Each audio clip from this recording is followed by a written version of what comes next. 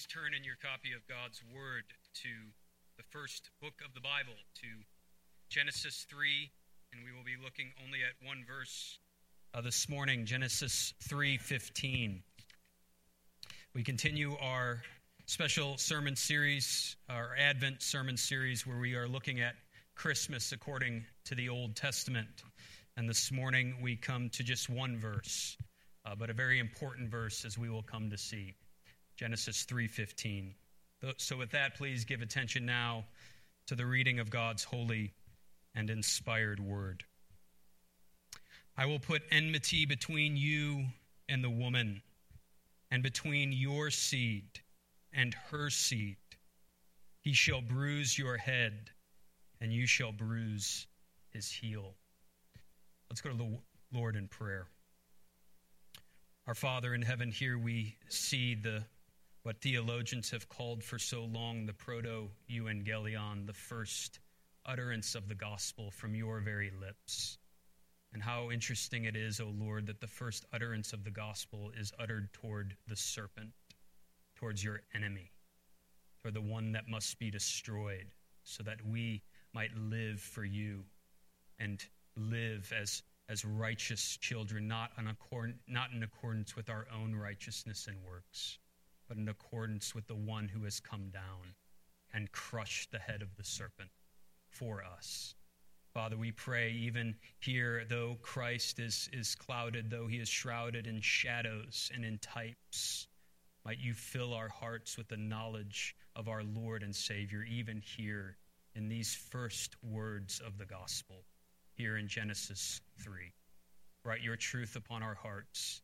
Help us to glorify and magnify our Lord and our Savior, the seed of the woman that has come and has crushed the serpent's head. Do this, we pray, for we ask it in the strong name of Jesus Christ our Lord. Amen. The great reformer Martin Luther said of Genesis 3:15, "This text embraces and contains within itself everything noble and glorious that is to be found anywhere else in all of Scripture." Alec Modier says, "The whole of Scripture is not packed into every Scripture, but we may allowably expect every Scripture to prepare and make room for the whole. This is what happens in Genesis 3:15. That is, in fact, what Genesis 3:15 is. It serves as really a blueprint for all of Scripture. Just as an architect lays out blueprint for the construction workers as they are constructing the building and then constructs that building based on that blueprint, the construction of Scripture, as all the pieces are being put together in each stage of redemptive history, the construction and the story unfolds as an unfolding according to the blueprint of Genesis 3:15. God's dealings with the patriarchs Abraham, Isaac, and Jacob is an unfolding of Genesis 3:15. God's grace to Moses and the giving of the law through Moses is the unfolding of Genesis 3:15. God's promise to David that his son would sit on the throne and have an everlasting kingdom is the unfolding of Genesis 3:15. God's promise in Jeremiah 31, where he gives those new covenant promises that he will write his truth and his law upon the hearts of his people, is the unfolding of Genesis 3:15. Genesis 3:15 is really very much like a flower, and it is gradually opening up as God is pushing redemptive history closer and closer to its climax. As he is revealing more and more of himself, that flower is opening up until it reaches full bloom in the person of Jesus Christ. This is why Genesis 3:15 has often been called the proto-evangelion. Evangelion being the Greek word for gospel and proto being the Greek word for first. This is the first gospel. It is the original proclamation from the very lips of God the Father about the good news that will find its fulfillment, its culmination in his Son, the one born of a woman.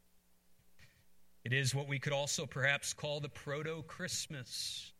It is the first prophecy of Christmas, because as we see here, the crushing of the head of the serpent will come from the seed of the woman. With the birth of baby Jesus, the seed and offspring of Mary, the fulfillment of Genesis 3:15 has dawned. The serpent's head is ready to be crushed. And what we see from the seed of the woman here in Genesis 3:15 is that the seed of the woman comes and goes to war. The seed of the woman is wounded, and the seed of the woman wins. War, wounded, wins. First, we see the seed of the woman is at war. The word that takes primary emphasis in the Hebrew construction of this sentence is the word enmity. Oftentimes in Hebrew, in order to highlight a particular word or thought, they'll shove that word at the very beginning of the sentence. And the word that is at the very beginning here is the word enmity. Quite literally, it says, enmity I will put. This is a word of warfare. It is a word of battle. There will be enmity. There will be war between the seed of the woman and the seed of the serpent. And notice who it is that creates this war. It is God. He says, I will put enmity between your seed and the seed of the woman. In other words, this is not natural warfare. This is not warfare we as sinners will naturally engage in, battling Satan. Due to sin and our sin nature, we are not at enmity with evil. We are friends with it. Just think of what happened with Adam and Eve just a few verses earlier. What happens when they fall into sin? They shake hands with the serpent. They play, let's make a deal. I'll eat of your fruit and I'll become just like God. They become friends with the serpent, and they become enemies of God. Just think of the words of Paul in Romans 5. You were once enemies of God. This is God's response to the fall. This is God's response to sin. He will put his Spirit within his children of promise, as Paul calls us in Galatians 3, and he will, by his regenerative Spirit, put enmity between those that call God Father in heaven and those who are of their father, the devil, as Jesus will say to the Pharisees in John chapter 8. Left to ourselves, we shake hands with the serpent. We become his friend. We hide from God. We blame God for giving us Eve, and we blame God for all the ills of this world and for all the problems we have in this life. We become enemies with God. But God, by his sheer grace, renews our nature by his Spirit and puts enmity between us and evil. And this is God's plan at the very beginning of a fallen world. This is God's covenant grace that is at work throughout redemptive history as he, by his redemptive grace, chooses a people for himself to do warfare with Satan and his spiritual descendants. And it is this warfare that we see at the very outset of the book of Genesis. Genesis 4, you have Cain, who kills his brother Abel. In 1 John 3, John says, by this it is evident who are the children of God and who are the children of the devil. We should not be like Cain, who was of the evil one and murdered his brother. And why did he murder him? Because his own deeds were evil and his brother's righteous. With Cain and Abel right off the heels of Genesis 3:15, we see the seed of the serpent and the seed of the woman at war. After Cain's slaying of Abel, you get a genealogy of Cain. And how does that genealogy end? It ends with Lamech. And what is Lamech doing? He is glorying in, he is singing a song praising himself for murdering a man. Now imagine if you're reading this for the first time and there's that pause right after the end of the genealogy of Cain and you're saying to yourself, I thought it was the seed of the woman that was to crush the head of the seed of the serpent. It appears here that the seed of the serpent is crushing the spiritual seed of God's people. But immediately after Lamech's song at the end of chapter 4, you have Adam producing a new offspring, replacing Abel in the person of Seth. And we are told at that time people began to call on the name of the Lord. And then at the beginning of chapter 5, what do you have? You have a genealogy of Seth, the seed of the woman, which ends with Noah, who will be the one righteous man that God will find and save him and his family from the flood and disaster he brings on a fallen world. And from Noah's line, from Noah's loins will come seed of woman, seed of serpent, and this will carry out throughout redemptive history. And so the spiritual warfare begins at the very outset of redemptive history and runs throughout the Old Testament as the children of promise do war with the children of the serpent. And it reaches its climax. It reaches its fulfillment, its culmination in the person of Jesus Christ. In Luke, Gospel of Luke, chapter 3, you get Christ's genealogy.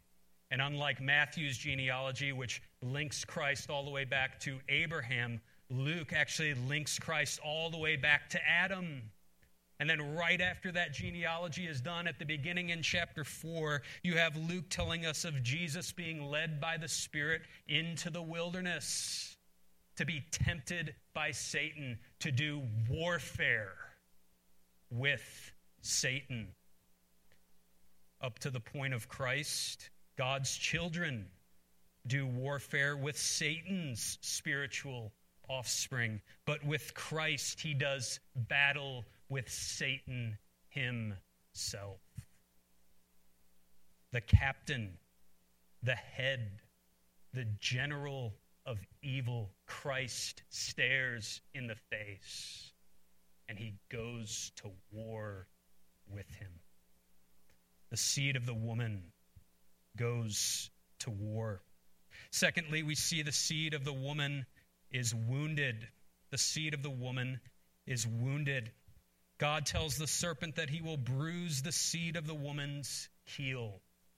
The first thing we should see here is that this bruising of the heel is not a crushing, victorious blow. This is made all the more clear by the contrast that is made between the serpent's bruising of the heel and the seed of the woman bruising, or as some translations say, crushing the head of the serpent. The serpent will bruise, but it will not be a fatal bruise, a victorious, crushing bruise. It will simply be on the heel. Think again of Cain's killing of Abel. Satan thinks he has won. Cain thinks he has crushed Abel. But what do we get in Hebrews chapter 11, verse 4? What does the writer tell us there? Through Abel's faith, though he died, he still speaks. Just think of the way Scripture speaks time and time again, both in the Old Testament and the New Testament, of saints who die. They are merely sleeping. For those who are God's children, though Satan thinks he has delivered the crushing blow in death, all he has done is bruised the heel. But secondly, this bruising is to be understood as a blood sacrifice. As a blood sacrifice. In just a few verses, in verse 21, we will be told that God makes for Adam and Eve garments of skin to clothe them with. Animals being slaughtered, blood being shed, and clothing sinful Adam and Eve. Genesis 4, we're told Abel brings the firstborn of his flock, sacrificing the firstborn firstborn of his flock and giving it over to God. And God took regard for Abel's offering and not for Cain's. Why? Because there was shedding of blood. Because Abel understood his problem, and he understood he needed a blood sacrifice to please his God. So surrounding this proto-evangelion, surrounding this first gospel is the idea of blood sacrifice. Blood sacrifice that pleases and appeases God, that clothes his people and covers over their sin like a garment. The word atonement literally means to cover over. With the very first sin, you have Adam and Eve having their sins covered by a garment of bloody animals. And this first gospel finds its fulfillment not in the sacrifice of bulls and goats, not in the firstborn of the flock, but in the sacrifice of a man, of one who is like us. Notice God says the seed of the woman will be bruised, not the seed of the goat, not the seed of the ram, not the seed of the lamb. The seed of a woman will be bruised. From the very beginning, it is not the sacrifice of mere animals that can bring full atonement, but it is the sacrifice of the seed of the offspring of the woman. Here at the outset of redemptive history, God tells us that the substitutionary sacrifice that will make full atonement for sin must be like us. He must be born of a woman. What we celebrate on Christmas, brothers and sisters, is Genesis 3:15's fulfillment as Christ is born of the Virgin Mary. He is the seed of the woman that has come in order to shed sacrificial, appeasing, God-appeasing blood for us, to be bruised and wounded for our transgressions, and become the perfect human substitute as he lays down his life at the altar in Calvary. The seed of the woman is wounded. But third and finally, the seed of the woman wins. The seed of the woman wins. While the seed of the woman's heel is bruised, the serpent's head is bruised, or as I already said, some translations say crushed. The serpent gives a blow that will merely wound, but it's the seed of the woman that will give the death blow. He will give the head shot that will crush.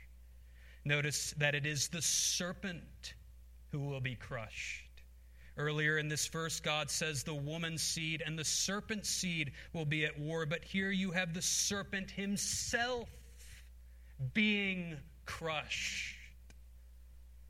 It is the head of the head, the king of the army of evil, that is crushed.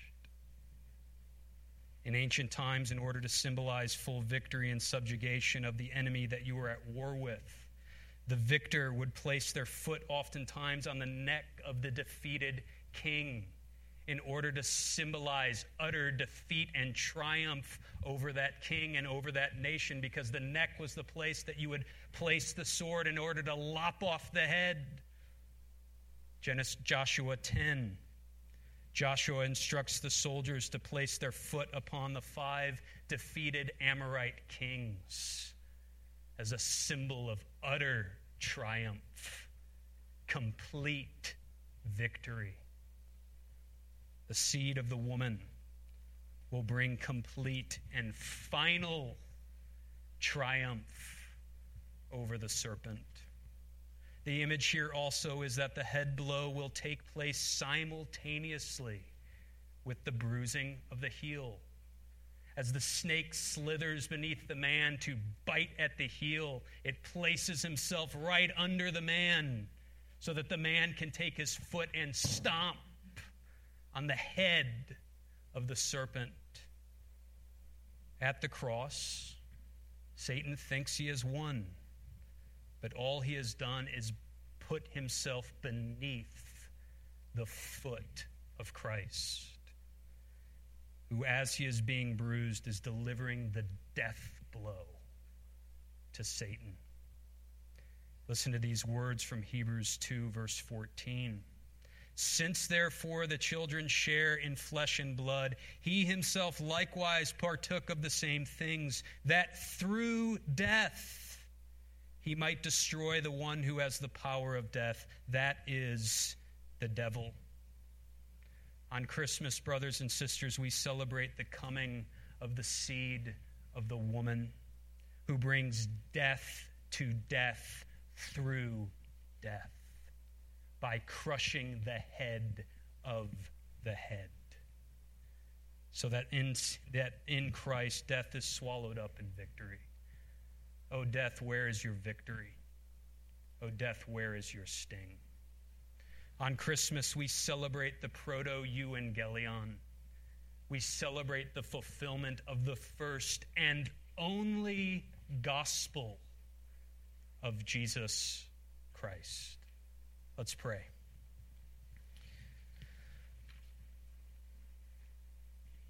O Lord, the seed of the woman has come, and he has crushed the head of the serpent, so that in him we are victorious over evil, over sin, and over death. O Lord, how we praise you and thank you for this good news. And this Christmas season, might our hearts and our minds be focused on the fact that the seed of the woman has come, and he has given that decisive headshot to the serpent at the cross. Help us. Write your truth upon our hearts and your spirit within, that we might think on these wondrous and glorious things. It is in Christ's name that we pray. Amen.